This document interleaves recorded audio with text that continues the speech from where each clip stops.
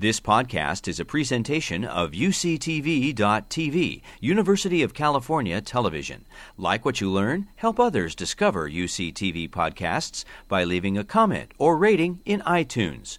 I'm Jeff Sheehy, and I'm a member of the governing board of the California Institute for Regenerative Medicine, which is the $3 billion state stem cell agency that was set up by Prop 71 in 2004.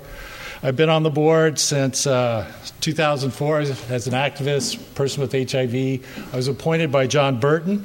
I'm also the Director of Communications at the AIDS Research Institute. And I want to thank you all for coming tonight. I want to acknowledge some of the folks in the audience. I know Anne-Marie Delage is here. She's a fellow board member with me of the California Institute of Regenerative Medicine. I also want to acknowledge the leadership of our three sponsors tonight, which is Paul Volberding, Director of the AIDS Research Institute, and we have Warner Green, who's Director of the Gladstone Institute for Virology and Immunology, and then, of course, the President of the California Institute of Regenerative Medicine, Alan Townsend, a great friend of mine, and we're so delighted to have him with us and his sacrifice being here from Australia. I also want to thank Matt Sharp, who really was the inspiration and guiding force in getting this together. And a lot of you know him. He's a longtime activist in the community. And Kevin McCormack, the communications director at CIRM, also very helpful pulling this together. So we're here to talk about a cure. And the idea of a cure for HIV/AIDS has generated a lot of attention recently. And individual cases have been reported, and we'll review those tonight. The great news is that these reports of cure are real. But the sobering news is that making a cure that's safe and available for most people with HIV remains a significant challenge, a huge challenge. But importantly, the proofs of concept that are provided by the case reports we have made it possible for us to seriously think about and actually seriously work towards developing a cure that will one day work for most people with HIV. Part of what we're going to talk about tonight is the incredible research that's taking place, much of it here in the Bay Area. Tonight we'll hear from the three major HIV cure research collaboratories that are funded by the National Institutes of Health. These are the Delaney Collaboratories, named in honor of Martin Delaney, the founder of Project Inform. They're getting about $18 million a year, 5-year projects, collaborations with industry and with academic research. We think they're really going to take us close to where we need to go. There are various approaches embodied in each one of them that we'll hear about. In addition, we're going to hear about the research that's towards a cure that's been funded by the California Institute of Regenerative Medicine. We've been funding research towards a cure since around 2010. We're putting about $9 million a year into it. We're funding a lot of projects that are either in the clinic or near the clinic, and it's really an amazing testament to the people of California that they had the wisdom and the foresight to vote for Prop 71, and that we've been able to take those funds and really use them to accelerate progress towards the clinic. Our goal is to engage the community, initiate a dialogue, clear up some of the misconceptions, tamp down some of the hype, because some of the hype has been absolutely crazy. And I just want to acknowledge Supervisor Scott Wiener and thank him for coming tonight. But I also want to note that we can be realistically hopeful that there's solid grounds for pragmatic optimism.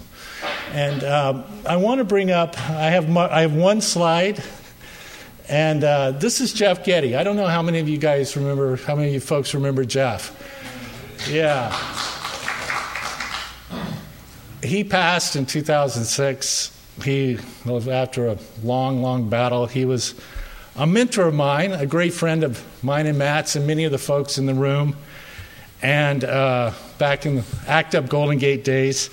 And I bring him up because Jeff underwent this really extraordinary, daring experiment in 1995, which some of you may remember, being transplanted with blood-forming stem cells, hematopoietic stem cells, from a baboon in an attempt to create in his body an immune system that resists HIV. And I mentioned this because this was a very early cure experiment, and Jeff I mentioned this early cure experiment in Jeff because the active engagement of the community can speed cure research forward. And I want to note that we're already seeing the same spirit of sacrifice, altruism, and activism in individuals who, like Jeff, are taking part in these early cure experiments without the expectation of receiving any benefit for themselves other than trying to move the research forward. I know a lot of these projects that we're talking about tonight are actively recruiting people for trials. And we really can't promise a cure at this point, but the participation of the community takes us so much closer towards a cure so much faster. And I really want to salute the courage and activism and the audacity of these individuals who are willing to get in these trials at this point. So I want to thank you for coming tonight to learn, question, and discuss the possibility of a cure for HIV. And I would like to now introduce Dr. Maria Milan. She's medical officer for CIRM, and she will be the moderator tonight.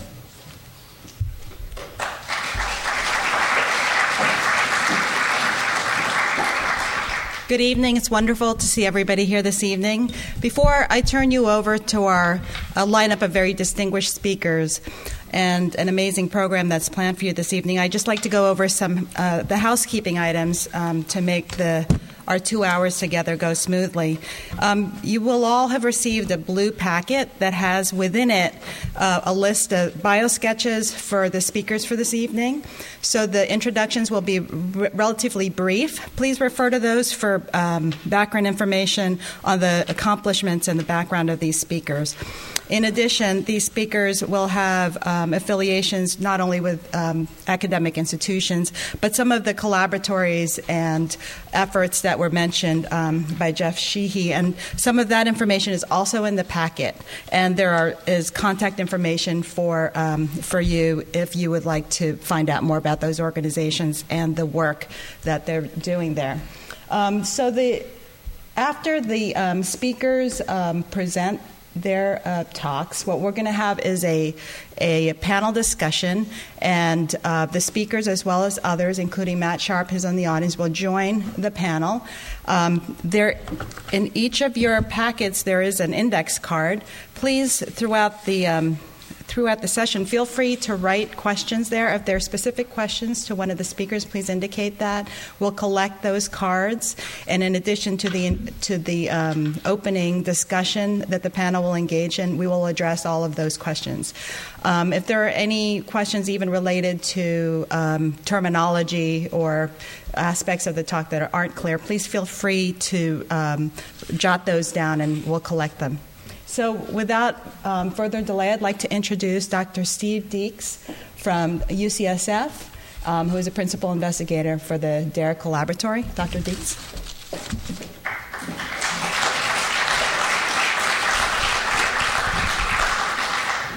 So thank you. I think any discussion on cure has to start off with a discussion on the Berlin patient. And here's a picture of Mr. Timothy Brown there on the right and his doctor, Gerald Hutter, who about 5 years ago, Timothy presented with, I think it was lymphoma, and required a bone marrow transplant. And his doctor in Germany was clever enough to find a donor who was naturally resistant to HIV. The donor had T cells, which lacked CCR5, and hence HIV could not enter into those T cells. And so basically what they did is they rebuilt an immune system in Timothy that was resistant to HIV. Okay? Now, a couple things from this story I think are interesting to point out. Number one, Timothy moved to San Francisco and has since participated in a series of very intensive studies in our group: lymph node biopsies, colonoscopies, lumbar punctures. Anything we actually asked him to do, he participated in. And I mention that because we learned a tremendous amount because of that participation. And he reminds me very much of Jeff Getty. And I knew Jeff back in 1995, 1996, and they were both, I would have to say the word fierce. They were fiercely committed to innovative clinical research and were willing to make any commitment as long as it advanced the cause. And I've often thought about Timothy and Jeff in the same way. So I'm just acknowledging that up here. Timothy has been tremendously helpful. And what we learned is basically, although there's some nuances, that transplant 6 years ago cured Mr. Brown. He is definitely now cured of HIV infection. Next slide. So, and we continue to learn a lot from that case, and there have been some efforts to try to redo this again. It's a complicated issue, but I'm hoping that we'll see this again in the future in terms of that approach.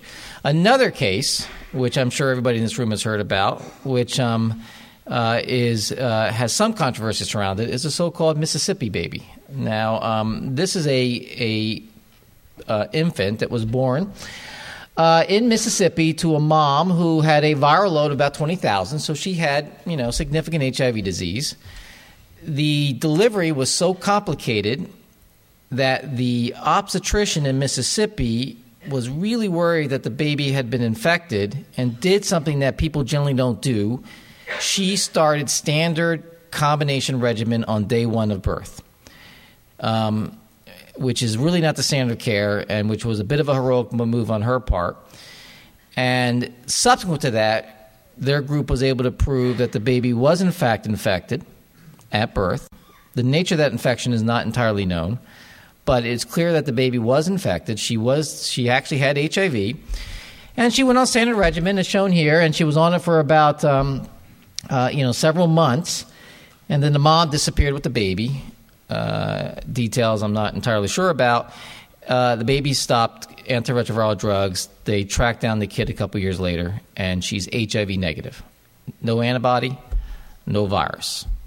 And we're still trying to figure out what exactly happened. It's my personal opinion that in the baby, what the treatment did here was initially so early that it prevented the virus from getting into some of the long-lived reservoirs. So to a certain extent, treatment here was preventing the establishment of lifelong infection rather than reversing it, as had happened in Timothy Brown's case. But still, it's clear evidence of a cure.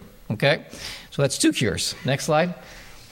And then we get to a whole other series of potential cures. And my goal here is to generate some optimism and to point out, I think, where there are some holes in the literature, but to actually, I think, to instill in people in this room that curing HIV is indeed possible.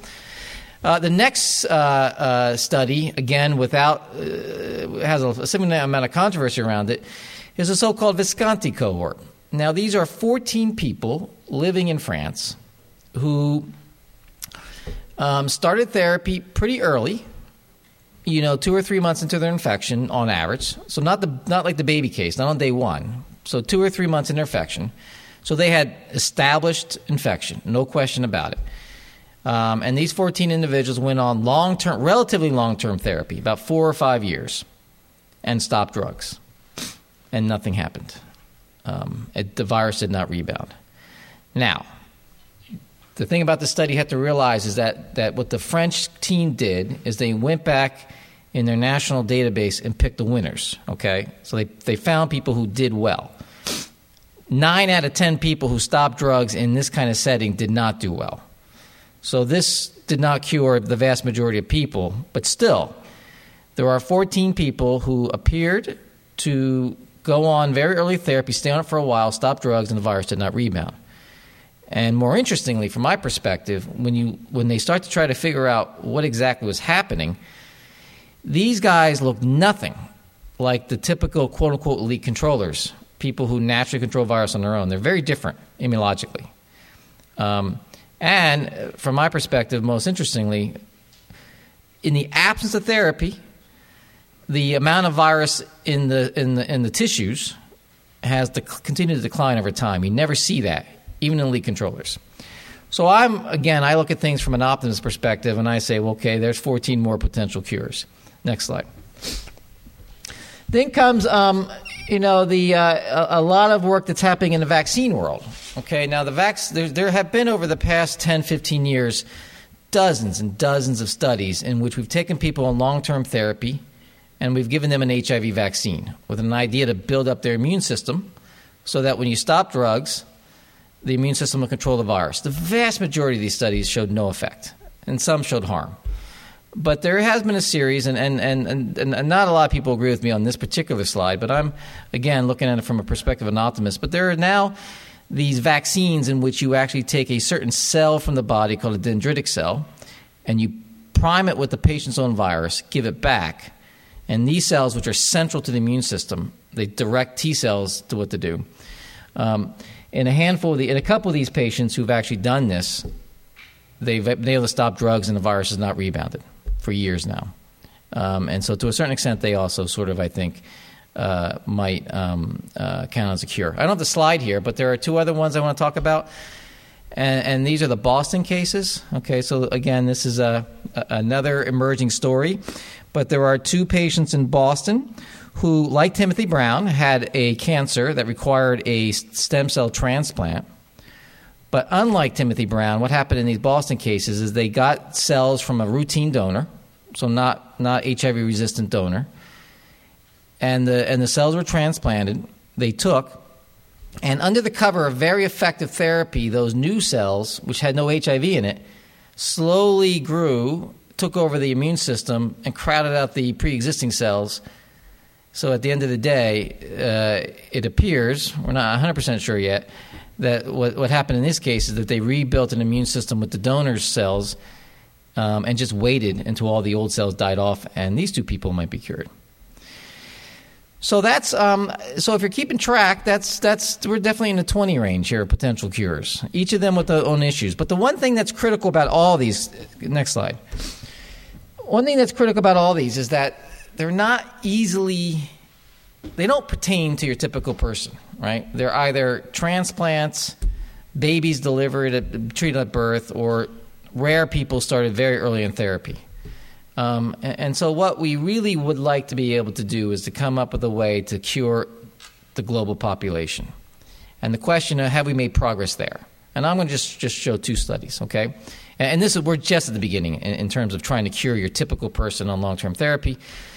But I got to talk about the monkey studies that everyone heard about last week. So this is a study in which a bunch of monkeys were given a vaccine with CMV. CMV is a very powerful virus. It just turns on the immune system in a very potent way. And what happened here is that the CMV was engineered to deliver HIV proteins or SIV proteins in the monkeys. And these animals had a whopping immune response that we don't typically see with vaccines, in part due to the CMV aspect of it. And these monkeys actually appeared to have cured their infection. And so there's and this kind of cure, right, this would be an injection in the arm of anybody. And so this is the kind of stuff that is potentially, if we can get this into humans, it's going to take a few years, might be more applicable to everybody else. One last comment. I don't want to show the slide. The details get a little dense, but let me just mention it. The other area of strong interest right now in terms of cure work is the concept of shock and kill. And I would just say that this is an approach where you take people on long-term therapy and you shock the virus out of the system, right? You give them these powerful drugs that pushes the virus out of its hiding place, and then hope the immune system, perhaps a CMV vaccinated person, will have the immune system that will kill those cells.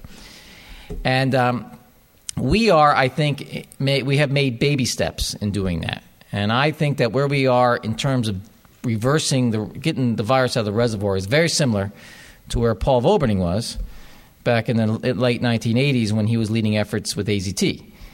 AZT by itself didn't do much, probably caused lots of harm. Some harm, but not much benefit. But it was the cornerstone of the 3-drug regimen about a decade later. And I think that's where the drugs that we're doing now in all the clinical trials here in San Francisco aimed at shocking the virus are those first steps. So that's an optimistic perspective on where things are and where things are going. And with that, I'm going to turn it over to my colleague Warner Green, the director at the Gladstone Institute here in San Francisco, and a professor at UCSF and an expert on the virology.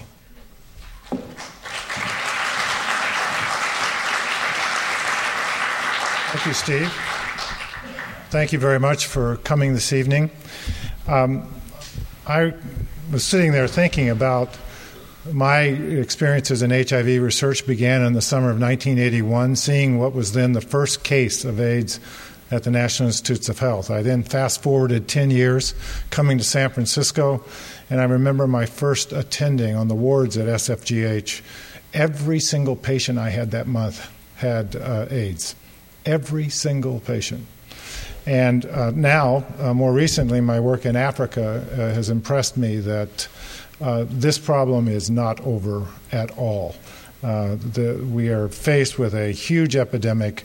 We're running out of money, and a cure is really essential if we're going to effectively deal with this virus on an international level.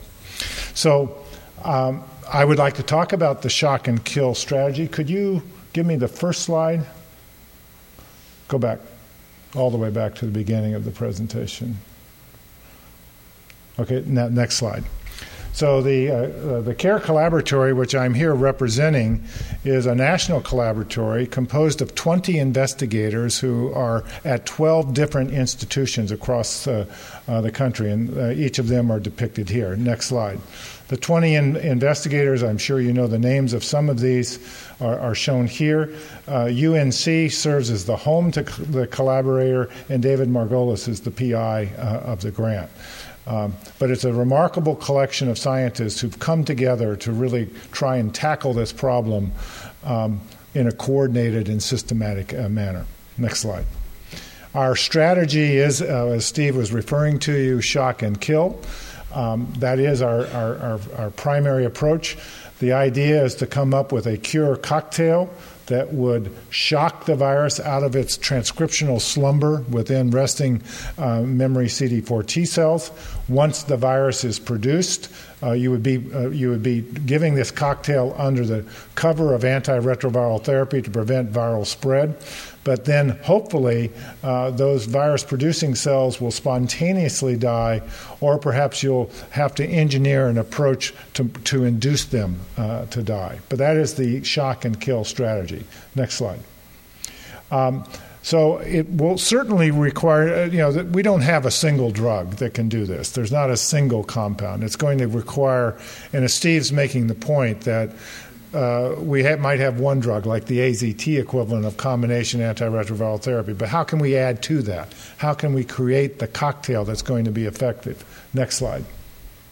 We need a cocktail that will induce the virus without fully activating the T cell, because we don't want a cytokine storm. We don't want a toxic shock type of syndrome. So we're looking for combinations that can rally the virus but not create a huge storm of cytokine release. Now, as a part of the CARE Collaboratory, we have recently completed a 2.9 million compound screen to identify new latent HIV activating agents. This was done at Merck. In fact, the collaboratories involved not only academic investigators, but also Daria Hazuda and her colleagues at Merck. I believe Daria is also involved with the DARE Collaboratory. Now, out of this screen of 2.9 million compounds, we got what are called histone deacetylase inhibitors. Now, those are inhibitors that had long been known to activate the virus, drugs like vorinostat, but there were several other types of HDAC inhibitors, so 16.1% of the hits were those, so perhaps not surprising. But the other class of inhibitors that came out of this screen are farnesyltransferase inhibitors. These are farnesyltransferases are enzymes that add little pieces of the little lipids to the ends of proteins that alter their function. Next slide, please. Now, interestingly, along this idea of trying to build toward a combination therapy, you can take an HDAC inhibitor like vorinostat and a farnesyltransferase inhibitor, each of which alone have a very small effect, small but measurable. But when you combine them, you get synergistic activation of the virus. So that's the kind of step forward. That's the kind of cocktail that we're looking for. Now, we don't know whether HDAC inhibitors and farnesyltransferase inhibitors will ultimately be in the cocktail, the cure cocktail. But these are kind of the promising leads that are emerging now from the collaboratory's efforts. Next slide, please. Now, I entitled this slide, Houston, we have a problem. So, shock and kill. Well, it's clear we can shock, but do we kill? These are studies that have recently were reported in 2012 from Bob Silicano's laboratory, a member of the CARE Collaboratory. Now, if you fully stimulate a latently infected T cell, as shown here with antibodies, with a particular combination of antibodies, those cells will both produce the virus and they will die. But now let's stimulate them with vorinostat, the HDAC inhibitor. Next slide, please. And in fact, the surprising fact was they'll start producing virus, but they don't die. So we shock them, but there's no kill. That's the problem, in that the cells continue to live and presumably can retreat. That doesn't help us get to the cure if we rally the virus, but the host cell doesn't die. So this next slide suggests that we may need to combine this type of shock therapy with a T-cell HIV vaccine that will elicit the cytotoxic T cells to then execute the killing function. So it makes the therapeutic modality, the therapeutic approach, more complex. So we're learning. We're learning point by point, but at each step we're learning that it's a little more complicated than we thought it was. Next slide. And the final thing is that maybe we can't shock all the viruses. Not only can't we kill them, maybe we can't shock them in the first place. And indeed, we're now learning that the latent reservoir is larger than we originally, and more complex than we originally thought. This study will appear in Cell. It may already be out this week.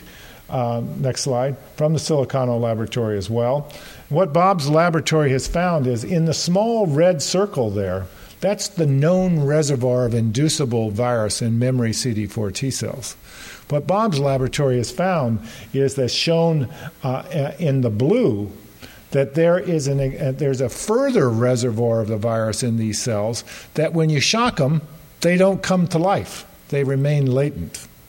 In fact, but that many of these viruses are fully functional.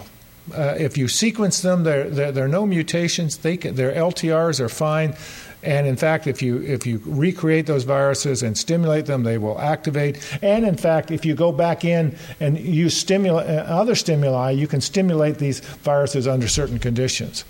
So, in other words, not every shock activates every latent virus. And now we know, in fact, next slide, that this reservoir, if you count this new reservoir of intact but non-induced viruses, the reservoir is at least 60-fold larger than we originally appreciated it to be. So problems with killing, problems with shocking, but we're learning, taking steady steps forward. Next slide. And the final thing is a concept that Mike may also address, and that is the potential role of chronic inflammation and whether or not chronic inflammation and CD4 T cell depletion, these are kind of two signature processes that occur in AIDS. And the question is that chronic inflammation in any way involved in driving or maintaining the latent reservoir?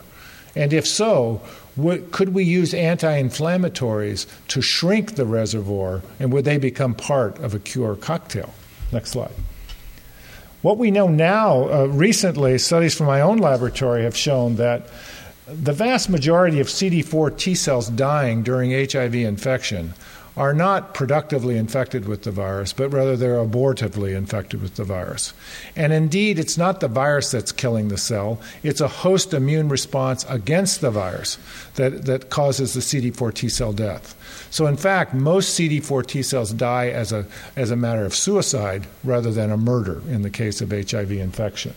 And in fact, the way they die is they die a very inflammatory form of cell death. They rupture their cytoplasmic contents out into the extracellular space. Intense inflammation. That inflammation, in turn, releases chemokines and other inflammatory mediators that attract new cells to come for repeated rounds of abortive infection, death, inflammation. So it becomes a vicious cycle. Now, could that chronic inflammation play any role in the latent reservoir? This is a question. It's a hypothesis that we're posing. Next slide. So it's possible that one of the mediators released when these infected T cells or these abortively infected T cells lyse and break down is IL-1 beta. IL-1 beta can, for example, act on the macrophage to produce another cytokine, IL-15, which might cause homeostatic proliferation of the latent reservoir, keeping the reservoir large and robust. It's an idea. So next slide. So in fact, Might it be possible if we interrupted this vicious HIV pathogenesis cycle with inhibitors that would block the death of the cell by this pathway called pyrotosis? Might we also, with these types of inhibitors, might we also attack the latent reservoir? And would caspase-1 inhibitors become part of a cure cocktail? It's an idea that we're trying to test now, but I am intrigued by this connection between chronic inflammation and cure. Next slide. I think that may be my last slide. So so what I've tried to emphasize is that there are challenges in the field, but we're learning at each step. It's more complex. I agree with Steve. We're taking the smallest of steps toward finding those magical combinations that will allow a truly effective shock and kill strategy. Stay tuned. I think the collaboratories are working effectively, and we hope to make significant progress. So I'll stop there and introduce the leader of the third collaboratory, Hans-Peter Kim, who is the Jose Carreras and E. Donald Thomas Endowed Chair for Cancer Research and Associate Director of Transplantation Biology at the Fred Hutchinson Cancer Research Center and Professor of Medicine at the University of Washington. Thank you very much.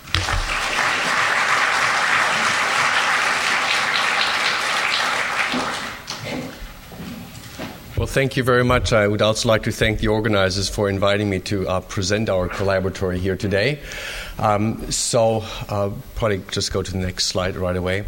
So our collaboratory, Defeat HIV, Keith Jerome and I are the PIs of the collaboratory, and this is the group of the different PIs and program of the different programs and projects of the collaboratory.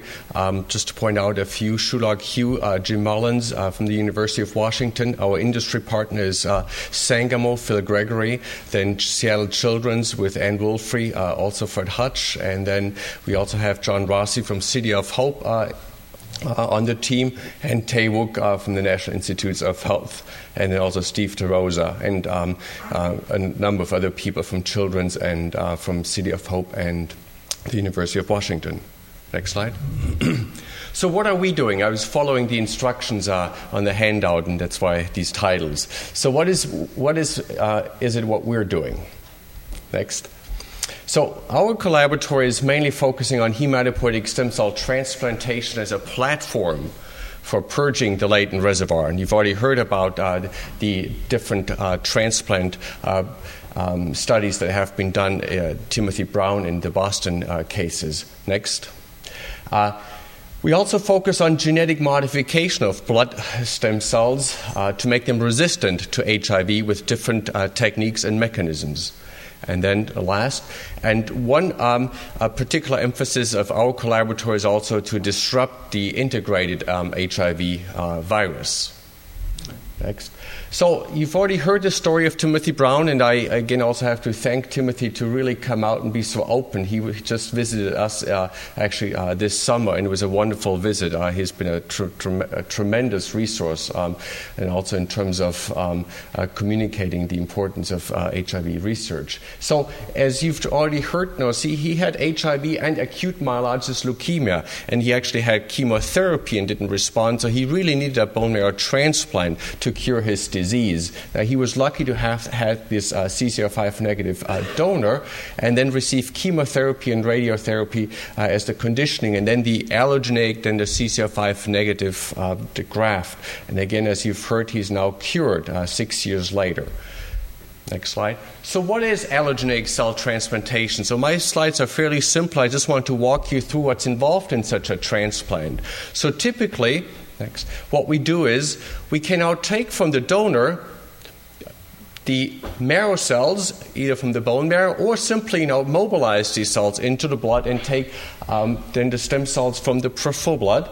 We can then simply take those cells and infuse it into the patient. Obviously, these cells have to be matched, so not only about 40 to 50% of patients will have such a donor, a related donor, probably only 30%. However, for unrelated donors, we can, at least at our place, we can probably get donors in about 60 to 80% of the cases. And then before the infusion of these donor cells, allogeneic donor cells, patients need to undergo conditioning with chemotherapy or with radiation. Now, this sounds all very simple and is doable, and we've made a lot of progress for patients with malignancies, with hematologic malignancies, leukemia and lymphoma, to really reduce the chemotherapy and the radiation therapy. But there's still significant problems and side effects with such a transplant from a different donor, mainly graft versus host disease. And this can really kill patients and can also contribute to significant morbidity. So it can affect the skin, gut, and liver, and as I mentioned, can be very severe. So patients have to be on immunosuppressive treatment for many, many years in some cases, which will obviously then lead to another significant side effect is additional infectious disease complications. And then there can also be complications from the conditioning regimen. So while this can cure patients, there's still a number of significant side effects involved with this treatment. And obviously we and others are working on how to finesse this treatment to potentially make it more applicable to patients with HIV. Next. So if patients don't have such an allogeneic donor, and this is when we sort of started our collaboratory, we thought, well, there's not as many patients with a CCR5 negative donor. Only 1% of people have such a CCR5 negative marrow or CCR5 negative cells. So what can we do? We could simply take the patient's own cells, make those cells resistant. And that's exactly what's shown here. So when we take then the patient's own cells, exactly the same slide, we take the marrow or the peripheral blood and then take those cells, and this is what we can do. And there's been a lot of progress now isolating these stem cells from patients or T cells. And now what we can do is we can take these cells and genetically modify these cells. And this is a big part of our collaboratory with different investigators in Seattle. We can use viral vectors, or we can use newer technology with nucleases to introduce genes, or to specifically introduce genes in particular loci here in the chromosomes to introduce an HIV resistance gene, very specifically in a chromosome, or disrupt that CCR5 gene that you've just heard about, the entry door for HIV. So we can specifically disrupt this gene in the patient's own cells. And that's a big part of our collaboratory, what we focus on. And then we can simply return these cells to the patient and then reinfuse the cells after some conditioning. And then after that, we will obviously see that this gene, the HIV resistance gene or the disrupted stem cell, will then repopulate the entire blood cells. And if you use stem cells, obviously it's not only the stem cell, it's not only the T cells, it will be all the myeloid and lymphoid cells in all the blood lineages. So the advantage would be in such a system that the patient has really an immune and blood system that is resistant to HIV. Now, if we do this, there may still be virus left in the reservoir in the patient if we use an autologous setup. And in this setting, then, this is where the research by Keith Jerome comes in. He's working on nucleases to destroy the integrated HIV DNA. So all these techniques are available now. We can use different nucleases to really go into the cell and go down to the chromosome and go in and really disrupt, like a scissor almost, next slide, like a scissor, particular sequences in the DNA, like HIV, integrated HIV, and cut out or cut up the HIV genome with all these different nucleases that are now available. If you just, okay, so go back one more slide. So this is a big part of the Seattle, of our collaboratory in Seattle, that we work with different either zinc fingers or homing in the nucleases or megatals, fusion proteins of these different nucleases to either modify the CCR5 gene, the entry way for the HIV, or to go into the cell and cut up HIV in the cells. Okay? So we have a number of clinical studies in Seattle to really study the effect of transplantation. So we have ongoing autologous transplantation studies for the treatment of lymphoma for patients with HIV. We also have allogeneic transplantation studies for lymphoma and for patients with lymphoma and leukemia and HIV. We also very soon open studies using autologous transplantation with HIV-resistant cells and then chemotherapy in patients undergoing chemotherapy for lymphoma and HIV. However, all these studies, what you see right now here, is in patients with HIV and a malignant disease like lymphoma or leukemia. Now, future studies, we also plan on looking into purging T cells with antibody therapy or purging CD4 cells with targeted radioimmunotherapy. We have a large group in Seattle that has developed novel targeted radioimmunotherapy protocols in patients with malignancies, and that can also be targeted specifically to CD4 cells. Okay? So, where are we? So, this is where we are. I do think with allogeneic transplantation we can probably cure HIV. I think the allogeneic cells are very powerful. They can eradicate the reservoir cells where the virus can hide out. We know this from cancer very well. The reason we do an allogeneic transplantation is because these allogeneic cells with this effect called graft versus leukemia or graft versus lymphoma effect. So these donor cells can find even a few malignant cells in the body and eradicate those cells. So that graft versus host or graft versus leukemia or graft versus HIV effect, I think, is very powerful. However, again, as I already pointed out, there are significant side effects involved still, and we still don't know what exactly happened in these patients. So was the CCR5 negativity important? Was it critical in the case of the Berlin patient? With the two Boston patients, we think now maybe not. Maybe, again, we don't need CCR5 negative cells. All we need is that allogeneic effect. So those are still critical questions. And how much conditioning do we need?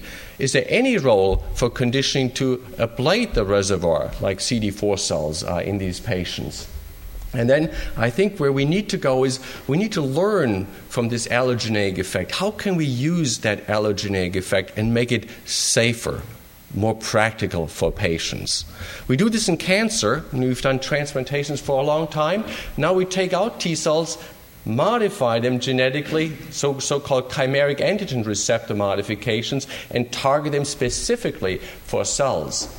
Has also toxicities, but probably less toxic than a full transplant. So I think we can learn a lot from these transplant studies and hopefully develop new therapies that are safer and associated with less side effects.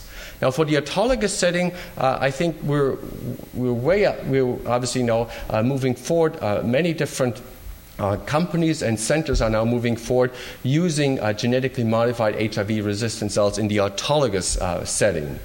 Obviously, this technique has now the advantage that it really can use all these novel technologies and advances in cell engineering that come into play, so modifying and engineering their stem cell or T cell to make those cells resistant to HIV. However, we do not know yet whether we can cure HIV with the autologous approach. Okay, so this is just one last slide for the different studies. If you want to look up what kind of clinical studies we have in Seattle, either go to defeathiv.org or you can go to our actually clinical site, which is hivontrial.org, and just look what kind of trials we have in Seattle. I think that's my last slide. Oh, this is a picture when Timothy was up with Keith Jerome in Seattle.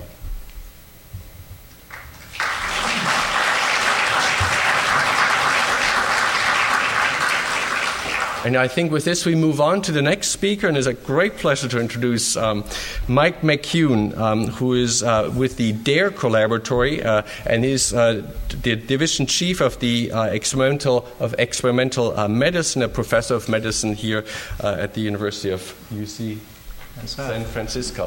Thank you.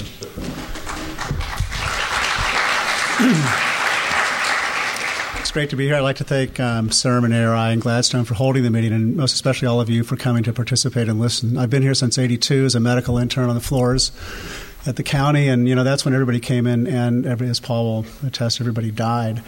And one of the things that's happened over the past years, is one, we've made great progress, but the other thing that's really clear is that we've made it only because of participation by the community, teaching us how to work together. We'll talk about that more, and also how to make progress.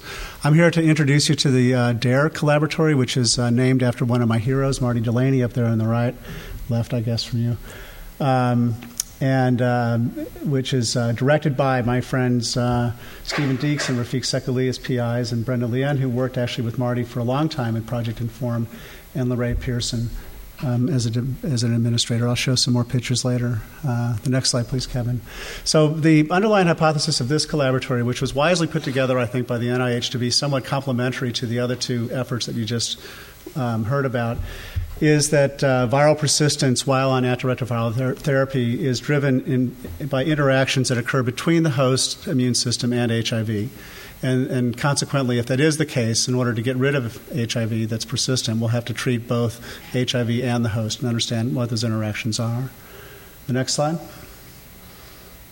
The key questions that we wish to ask, and remarkably, as Warner pointed out, we're still trying to figure out where the persistent virus lives. Not a trivial task, given that peripheral blood is easily obtained, but organ systems are not. We want to understand why it persists and how to get rid of it. The cure word is used as a moniker, but really, in fact, we're talking about disease-free, drug-free remission, much as we talk about years of drug-free life or cancer-free life in the setting of oncology.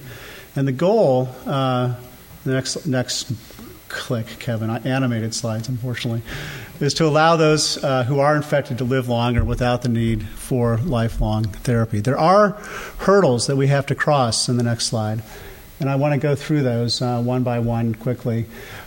First, of course, we need to understand the biology of the persistence. This is the science behind the cure. The other tasks are things that we're not quite used to, but which are incredibly important. We need to talk about them. One is we need to form teams. That's one of the things that Marty taught us from the get-go, because scientists tend not to work together in teams, and this is a gargantuan task that's not going to happen with one scientist in one lab, but only through the formation of multidisciplinary teams. We need to figure out which interventions work in the clinic. Again, not an easy thing to do. And once we figure that out, we need to know how to distribute those therapies around the world. 34 million people in the world infected with HIV, and most of those do not live in places where there is money, or for that matter, adequate health care. The goal that, in the next click, would be to find an intervention, I think, which is safe, affordable, distributable around the world, easy to take, and that works. I mean, this, if you set it up as the icon where you want to go, can help to guide the science. Let me just talk through these different parts. So with respect to the science, how does HIV persist in the face of effective therapy? I'm going to run through very quickly a montage of ideas. And I show you these not so that I can teach you the granular details of them, but to show you the fact that there are now hypotheses about how HIV persists, and there are interventions that we can aim at these hypotheses. And to me, it's remarkable, having gone from 82 till now, to think that we can actually, in our hands and in our labs, talk about them. So the first slide shows one that we've talked about already, which is that there might be a long-lived cell that's infected by HIV that lives for a long time with it, that must be shocked or otherwise awakened. Warner talked a little bit about a second possibility, that those cells don't live for a long time but divide because they're influenced by host factors, interleukins 15, 7, et cetera, to give one cell that dies and one that lives, essentially a cell that lives for a long time but that has to divide in order to do so. Another possibility is that we've known for a long time that HIV infects not simply T cells. It also infects cells that have CD4 that are in the so-called myeloid lineage, macrophages, dendritic cells we heard about. These cells are cells that can interact with T cells, and when they do so, they can cause persistence to be maintained. One is by creation of negative regulators. One is called PD-1. There are other negative regulators or chemicals that are called chemokines that interact with T cells. And then also, as Warner showed in the next click, these cells are cells of the innate system whose job it is to create an inflammatory response against invading organisms, including things like HIV. And those inflammatory responses by pyroptosis or a variety of other mechanisms can allow for virus to persist. Also, next slide, the myeloid cell, the macrophage itself, can be infected. And when it is infected, there are data to show that HIV allows for it to live longer. So now we're not talking about simply T cells that are living for a long time with HIV, but also the myeloid series.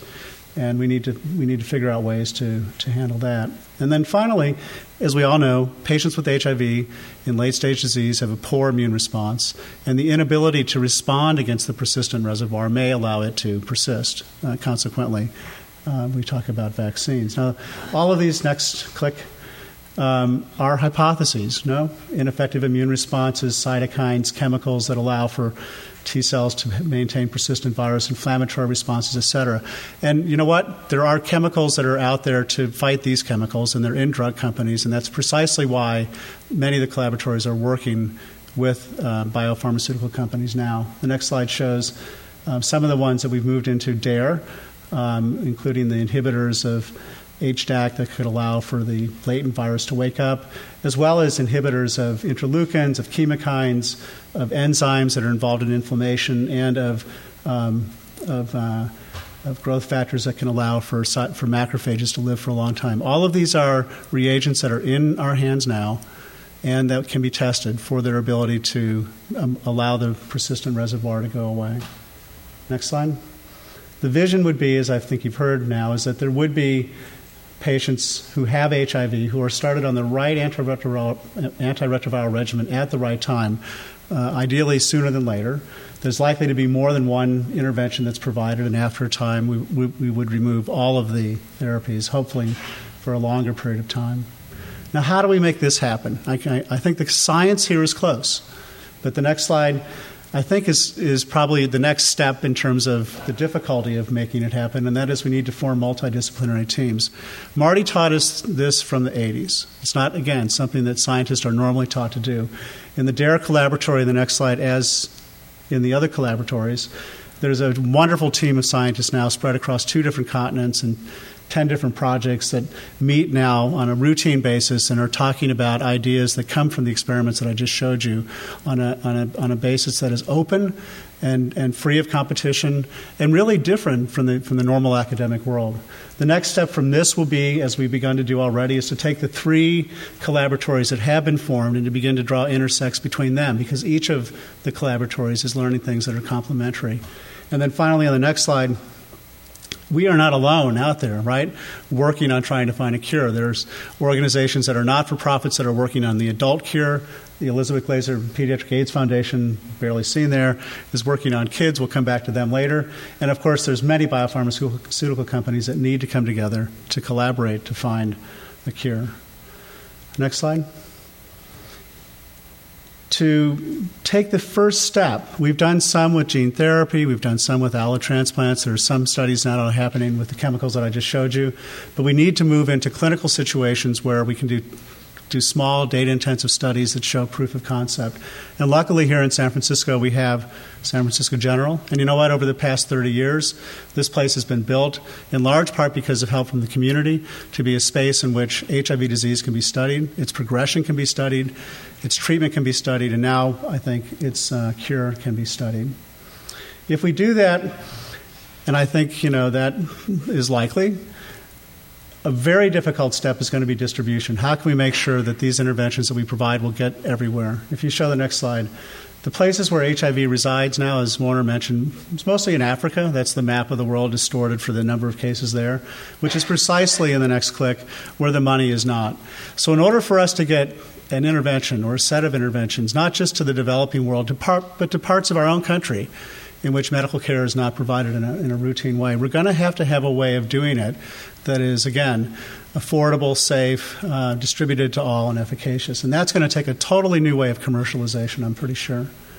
Now, is this doable? I think so, too. There's a lot of serious people working in serious rooms asking the question how to do this. It's not just relevant to HIV disease, but to other diseases as well. And you have to have hope, I think, that this can happen, or else you wouldn't, proceed going forward. I show you as a last slide something which my daughter Louise made almost 13 years ago now. In the background it says AIDS cure. It's not visible clearly, right, because it wasn't.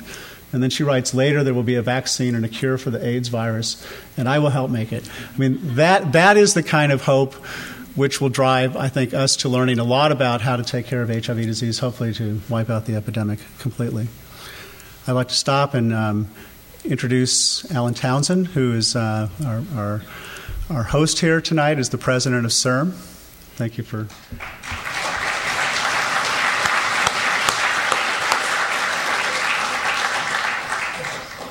Thanks very much, Mike. And we'll be continuing basically the same sort of approach. If you go to the next slide.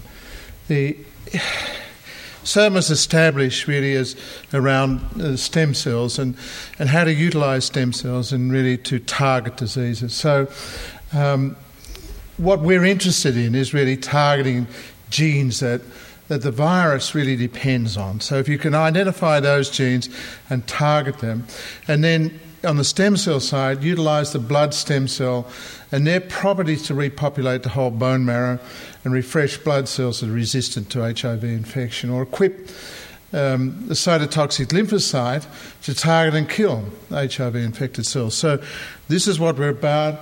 We at CIRM, we're interested in really curing HIV/AIDS, and we want to take this kind of approach. And this is the emblem that's been established there. So, next one. So, what's critical here for this virus is just shown here. There's the virus with the virus at the top and the cell membrane of the cell below.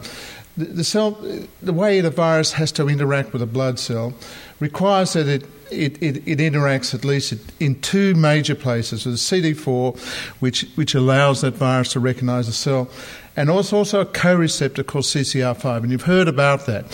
So this CCR5 can become a target, and let me take you through that and just see where we get with this approach, and I think this will be nicely amplified in the next talk. So next slide.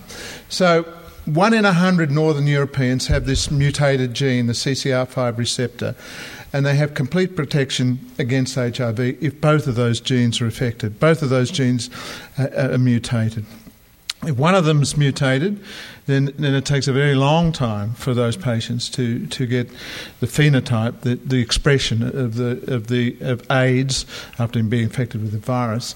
Now, if you take this picture here, and what it's showing you in the green dots is the large proportion of the population in Sweden, Estonia, Russia, and Poland, where this gene is really at the highest incidence.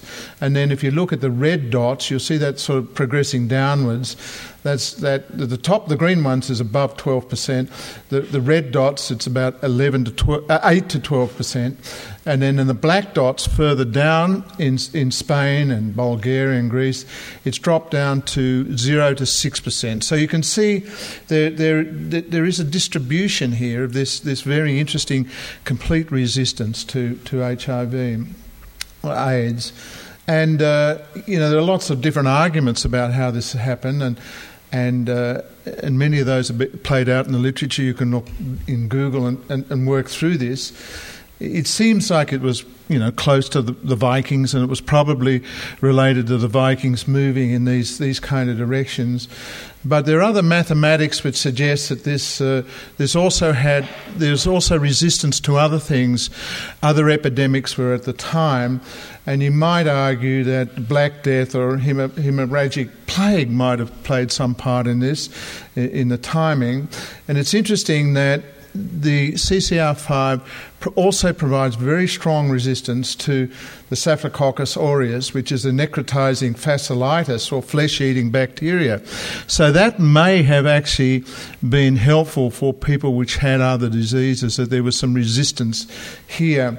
And both the travelling of the population, who then the gene is distributed, and also if there's some advantage for having this particular mutation, then you'll see it spread. But it doesn't go anywhere into Africa, essentially, and it doesn't go any other place, right? So the distribution is very localised, globally localised. one of the issues one of the only issues that I know about, and I've talked with Jeff Sheehy a bit about this, is that the patients may well be more susceptible to the West Nile fever. So that's an issue that if you're going to do these kind of things, you need to be careful of what might spill over. But I think we're probably not necessarily all that concerned about that, but it is an issue if you're going to change genes or affect the genetics of a population. So let's go on. So what we're doing at CERM to do this, and this, what I'm showing you here on the top is a chevron where we go from green, which is our really basic disease, through to the orange, which is our clinical research. So we've really only been effectively working for about 8 years because the funding is only about 8 or 9 years old. So we're at that sort of 8-year phase, and it's really only in the last 4 years that we've really, 3 or 4 years that we've really been in any form of translation, which is the blue part where we're looking at preclinical research.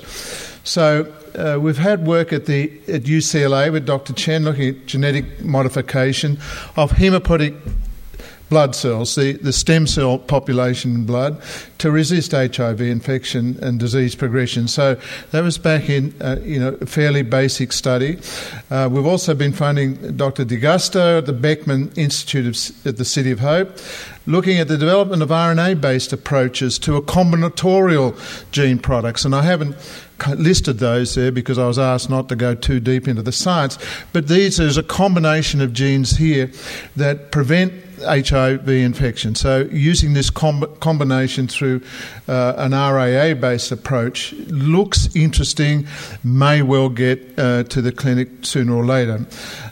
Dr. Zach at the UCLA is using ES cells to blood cells with a combination gene expression that are resistant to HIV. Again, reprogramming hematopoietic stem cells with a CAR, a chimeric antigen receptor, to eradicate HIV infection. So now this is interesting and I think important technology. So you're going into the hematopoietic stem cell again, but what you're doing is arming that cell with a killer capacity, being able to kill cells that have been infected by HIV cells, right? You're arming the system with a T cell that is viciously effective against that chimeric antigen that you actually engineer into it. And I'll come back in a moment and say why I think that's so important. Dr. John Zire, who is again at the Beckman Institute at the City of Hope, he's working on the mutation of the CCR5 gene in hematopoietic stem cells using a zinc finger nuclease technology. And this is the Sangamo technology where you go in and you mutate that CCR5 gene and produce the situation that you see in those resistant populations. And then Dr. Chen, who's working together with Calimmune, had an RNA approach to knock down in CCR5, so the ability to knock down that gene product, and also included viral fusion proteins to hematopoietic stem cells to prevent viral entry. And that has sort of gone on to the Calimmune study. Calimmune was part of that work and has gone on to the Calimmune study that Lewis Brenton is going to talk to you about after me, right? I'm not going to talk more about that because he's going to fill you in on that. But this is what it is. What we're after is seeing if we can create that population that lives in Northern Europe with a mutated CCR5 gene, which allows them to live a completely normal life in every other way, and perhaps also arm them with T cells, which will really go after any infected cells that are left in the body. Next slide. So if you look at this is sort of now jumped around. I think something's happened to my slide. And maybe go to the next. It's not quite as it was. So the hematopoietic stem cell can be either be genetically manipulated using short hairpin RNAs, as Lewis is going to describe to you, the Calamune approach, or the zinc finger nuclease can be used to go in and target that gene, cut the gene, specifically at the CCR5, and break it up so that it's then a mutated gene. So what happens there is that all of the cells that progress from the hematopoietic stem cell, as you heard from Mike, downstream of that will be carrying that resistance. So the T cells cannot be any longer infected by HIV viruses, nor can the macrophages. But what you want to do also, I think, is turn those T cells from being victims into aggressors. I mean, these T cells shouldn't be pussycats in this disease. They should get out and do their job. And so if you come in with this CAR TCR, the T cell receptor technology, you can arm those T cells again by entry through the hematopoietic stem cell. Arm them with a capacity to be vigilant in the body and make sure that cells that are there are going to get terrified. They're going to get killed. They're going to get eaten. They're going to be destroyed. So we do it. If we did it on both hands, if it's necessary, we don't know which will be necessary till we get through all of the clinical trials. It may be enough just to be able to mutate that CCR5 gene and a fusion gene. It might not be enough. If it's not, then we ought to be able to use that CAR technology again to arm the system. So the next slide. That's the zinc finger nuclease jumping in there late. I think as Warner Green said, this is a world problem, and so if we're able to get effective technology going and developed here with whatever approach we take, we really need to get out and eradicate this disease from the rest of the world, because while it's harboured even outside ourselves or our country, you've got to actually attack the source of this particular disease, and we've actually got to take these treatments to Africa. So I'd say let's eradicate the AIDS virus, and let's eradicate the damn thing from the world. And it may take time to do that, but let's hope that this is a beginning. One of these or several of these technologies will evolve to do that, and shouldn't be peace for any of us until it's really done. So that's my bit, Kevin, and I'd like to introduce my friend Lewis Breton from Calamune, who's the CEO of Calamune, to give you the real frontline stories of where our partnership is. Thanks, Lewis.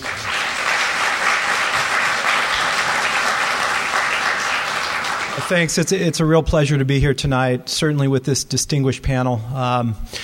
I think we should take just a step back, and I'd like to just emphasize one thing. California is really at the forefront of this type of research. And if you look at the groups that have presented tonight, they are connected to the world, truly. But it's because of the quiet as well as not so quiet efforts of multiple people and some of the quiet heroes in this room that have actually made it possible for some of the institutions to get the type of money necessary to combat this disease. It is an enormous effort. And when you see all the lines that are connected and all the different pieces of the puzzle, you begin to see just how many people are working on it around the world.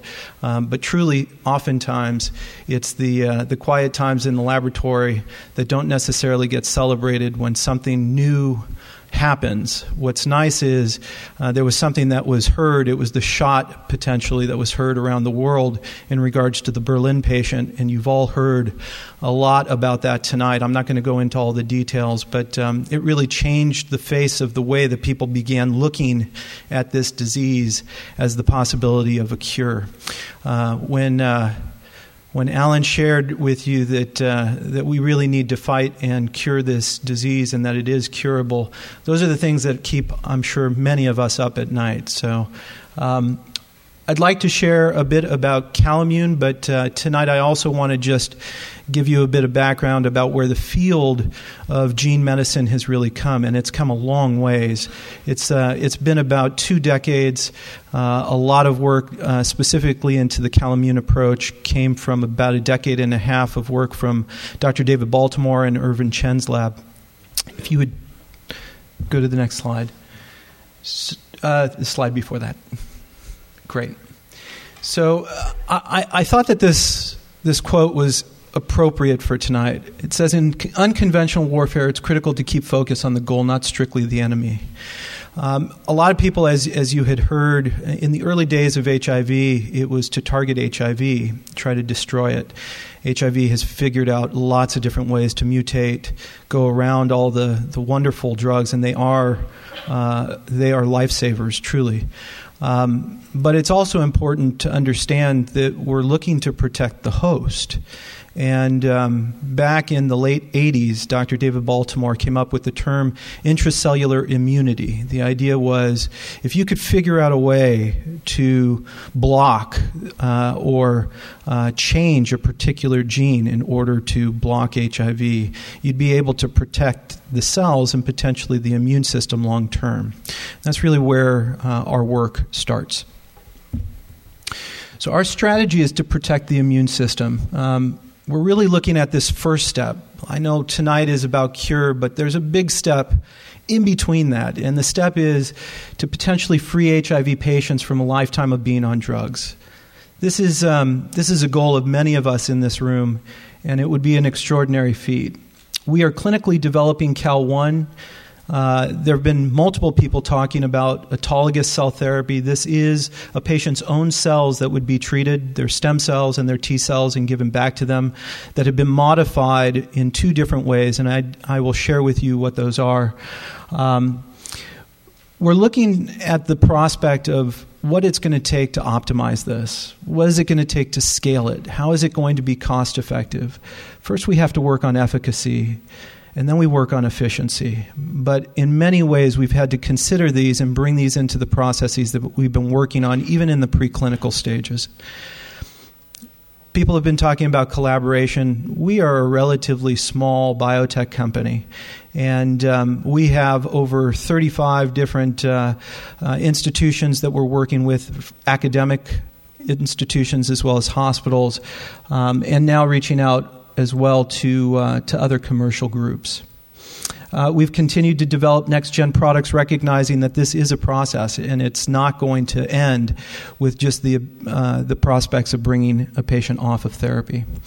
And of course, we've talked about harnessing really world-class cross-disciplinary technology. There are so many advancements that have happened in stem cell biology, in virology, in the prospects even of transplant that are changing the way that people are looking at the ability to target this disease, and it's necessary for that, for breakthroughs. And of course, we will not stop. This is our sole focus as a company until we eradicate HIV/AIDS. Next slide. So this is the therapy that we just recently brought into the clinic. There are two active entry inhibitors, as Alan was alluding to. We have an shRNA to CCR5 to downregulate CCR5, as well as block fusion. We've been able to show that it works synergistically together.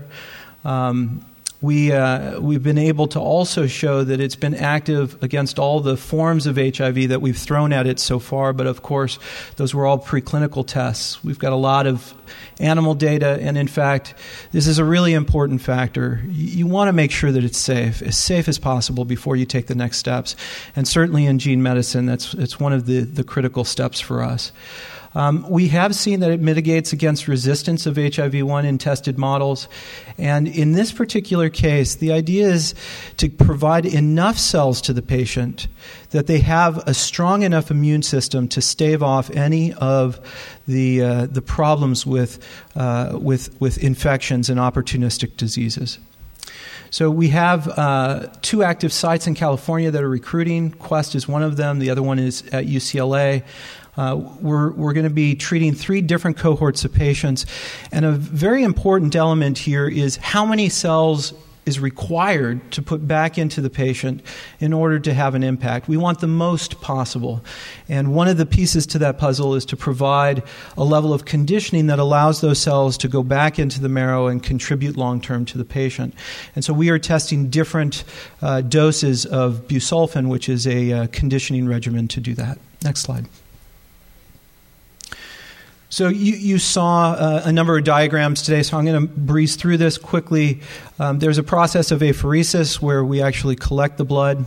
Then we will separate it out, separating out the stem cells and the T cells, modifying those, cryopreserving those, and then having the patient take the busulfan here is prior to treatment, and depending on the regimen, depends on how many days of that treatment.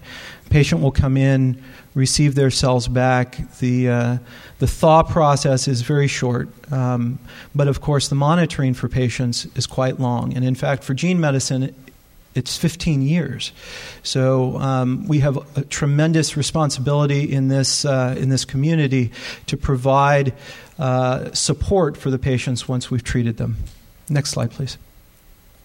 So I'd like to just finish up here with just some thoughts. This is a question that everybody has been asking is are we there yet? Are we right there? And the answer is we're getting there. We're not quite there yet. There's a lot of work that still needs to be done. And in fact, clinical studies have their intricacies, as you know. You have to deal with regulatory bodies. The international bodies don't always work together well. And in fact, the guidelines are not always consistent. So what we do know, though, is that there have been a lot of patients that have been treated, and there's a lot of information that has been provided as support for our next steps. Over 220 patients that have been HIV positive have been treated with gene medicine over the course of the last 20 years. We know that stem cells and T cells can be harvested and gene modified and given back to the patients. We know that monotherapy is likely not sufficient to prevent resistance. We know this because the drugs have shown us this as well, but it's also been conclusive in some of the approaches that people have been taking.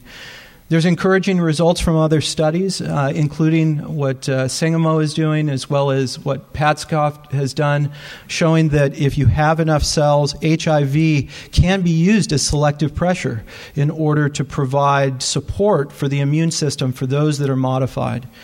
And ultimately, Dave DeGusto, which is part of the City of Hope group and the like, ended up publishing on the fact that you can increase engraftment through use of different types of regimens, including conditioning. So in just summary here, I'd like to thank everybody for coming together. This is it's a really extraordinary time period, I believe, in the fight against HIV. The war is certainly not over. But the forces have continued to recombine, come back together, and are fighting hard in the effort of actually taking care of this disease. Thank you. You've been listening to a podcast by University of California Television. For more information about this program or UCTV, visit us online at uctv.tv.